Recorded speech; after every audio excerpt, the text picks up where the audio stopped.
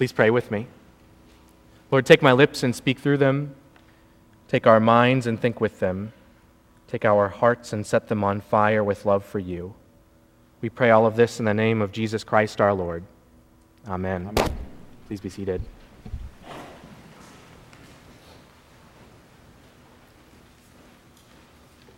Some of you know that Charles, my 3-year-old son, spent most of a recent week in a hospital because of a rare infectious disease. It was a long week, but I'm glad to report to you all that he is doing very well after his hospitalization. He's back at school, and he's mostly returned to being his normal, rambunctious 3-year-old self.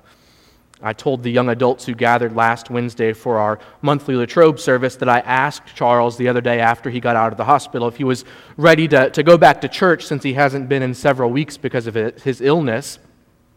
And he looked up at me and thought for a few seconds, and then he said, "No, I'll probably be sick that day." And I thought, he's a typical preacher's kid.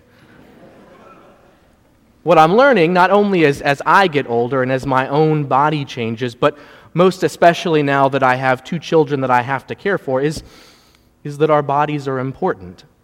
Most of you probably already know this as you think about your own life, your own body, or the lives that you share with spouses or children or family members or friends. Our bodies are important. They require constant care. It was very hard for us, for my wife Catherine and me, to see Charles's little body lying in a hospital bed and to watch the staff come in all day and all night long to poke and prod him over and over again. His little body was in pain, and it was hard for me not to just want to scream at those people and tell them to stop when they were sticking needles in him. But we let them do their jobs because we knew that getting his little body healthy again was what was most important. Our bodies are important. They are gifts from God. They are, as St. Paul says in his first letter to the Corinthians, temples, dwelling places for the Holy Spirit. And it's during the Easter season that we are reminded over and over again in our lessons and in our hymns that the body, particularly the belief in the resurrected body, is a central tenet of the Christian faith. Last week we heard the story from John's Gospel account of Thomas, who says to his fellow apostles that he will not believe that Jesus' body has been raised from the dead unless he can see the nail marks in his hands and put his fingers in those marks and put his hand in his side. And so Jesus comes and says to him, "Do not doubt, but believe." This week we're in Luke's Gospel account, hearing another post-resurrection story. Luke devotes an entire chapter 24, to the resurrection. First, there is the Easter morning story where the women and Peter encounter the risen Jesus. Then we have the story later on that same day of the road to Emmaus where 2 of Jesus' disciples were traveling and are surprised to encounter the risen Jesus on the road. And then that's followed by the story that we hear today. Much like last week, we find the followers of Jesus hidden away because they are afraid. They are sharing stories about how Jesus has been raised from the dead, and then that very same resurrected Jesus stands in their midst. And their reaction, I think, is quite human. Jesus stands among them and they think that he is a ghost, that they are seeing a ghost. And in their Jewish minds, a ghost was not a good thing to interact with. So Jesus goes about trying to show them that he is in fact alive. Look at my hands, look at my feet, he says, see that it is I myself. Touch me and see that it's me. For a ghost does not have flesh and blood as you see that I have. And the text says that these disciples, they had joy in their hearts, but they still didn't believe that this formerly dead body was now alive. And so Jesus asks them for something to eat. And this was sort of the ultimate test to prove that he was really alive, because it was understood then, just as it's probably understood now, that ghosts don't really eat food. Luke informs us that the Savior of the world, in one of his first utterances out of the grave, he asks for food. He doesn't make a pronouncement about the coming age. He asks for something to eat because he wants to show them that his body, Jesus' body, is alive. The ultimate proof, at least for me, that bodies matter, that bodies are important, is that Jesus had a body. Faith in Jesus, faith in the body, the resurrected body, and the extraordinary message of the New Testament is that God in Jesus Christ comes into the world and takes on human flesh just like us. And he does that not just to die, but also that he might live and show us how to live lives that are fully alive.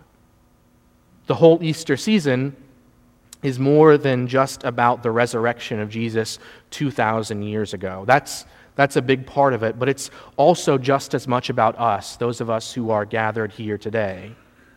Easter is also meant to be a time for us to take seriously our call to live, to be witnesses, that is, living examples of the hope that we have in Jesus Christ. The heart of the Easter faith is that those who encounter the risen Jesus have their lives changed forever. They become fully alive. And so the question that I wonder with you all today is, are there things that you need to do, that we need to do, so that we can be fully alive?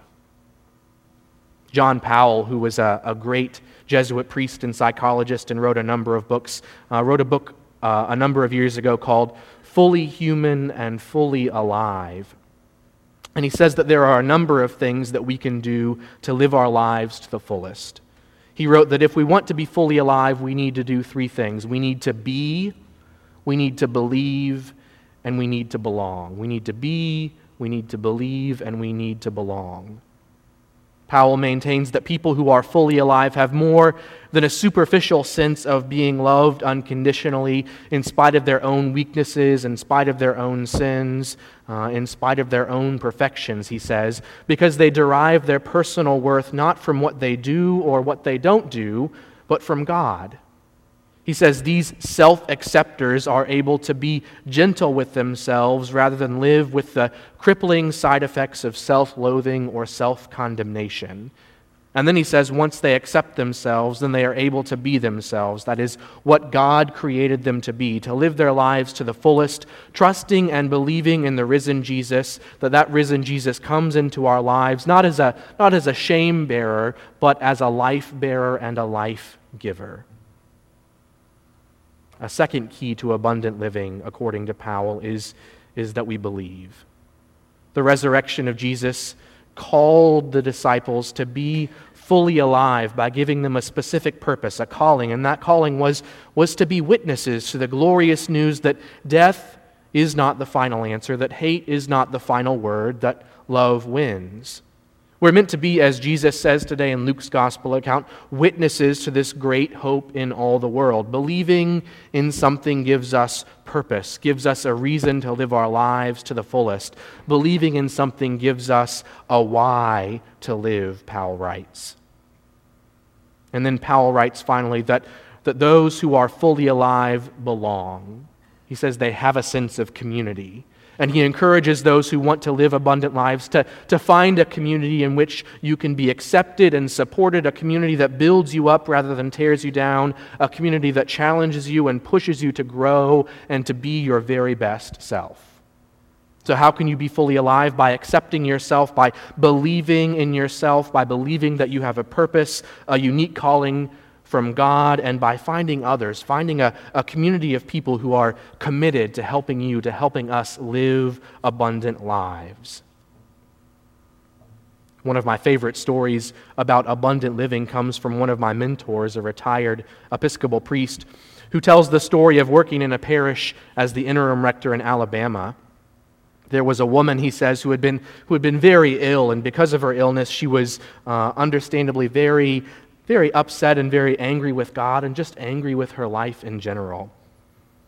He says that a friend invited her to attend the church where he was serving, and while she was there, when she started to come, she found a community of people there who were supporting her, a community of people who were praying for her and loving her, a community of people who were reminding her that even in her illness, she could still live abundantly and with a sense of purpose.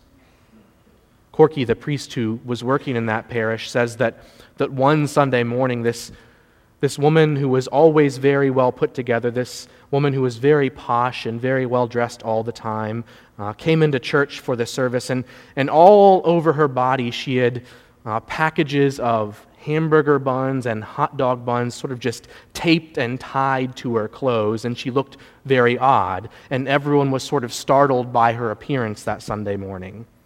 When it was time for her to take communion, Corky says that she sort of shimmied out of her pew and kind of swayed up to the altar rail, kind of dancing as she went on up. And then when she finally got there, Corky said that he bent down and he asked her what was going on and why she was dressed in this crazy way. And he said that she looked up at him and said, "This church, this community has given me a purpose, and even though I'm sick, I feel more alive than I ever have before." And she said, "I decided that today I was going to do a bun dance to remind everyone that I'm still alive." With all of those hamburger buns and hot dog buns taped all over her, she was doing a bun dance that morning in church. The stories that we're hearing during this Easter season are meant to be reminders that resurrection isn't just a belief in some future hope. Resurrection isn't just about the sweet by and by, that heavenly promise that we have in the life to come. That's certainly a part of what we proclaim, but that's not all that we proclaim. Resurrection is also about being alive now, alive today, fully alive and thankful for the bodies, for the lives that we've each been given. St. Paul writes in his letter to the Romans that as we are united with Christ in his death, so also we are united with him in his resurrection. The call from the resurrected Jesus is to share in his resurrection and to be his witnesses in the world. And so may we each be fully engaged in the work of living fully and living abundantly with thankful and grateful hearts in our own lives. Amen.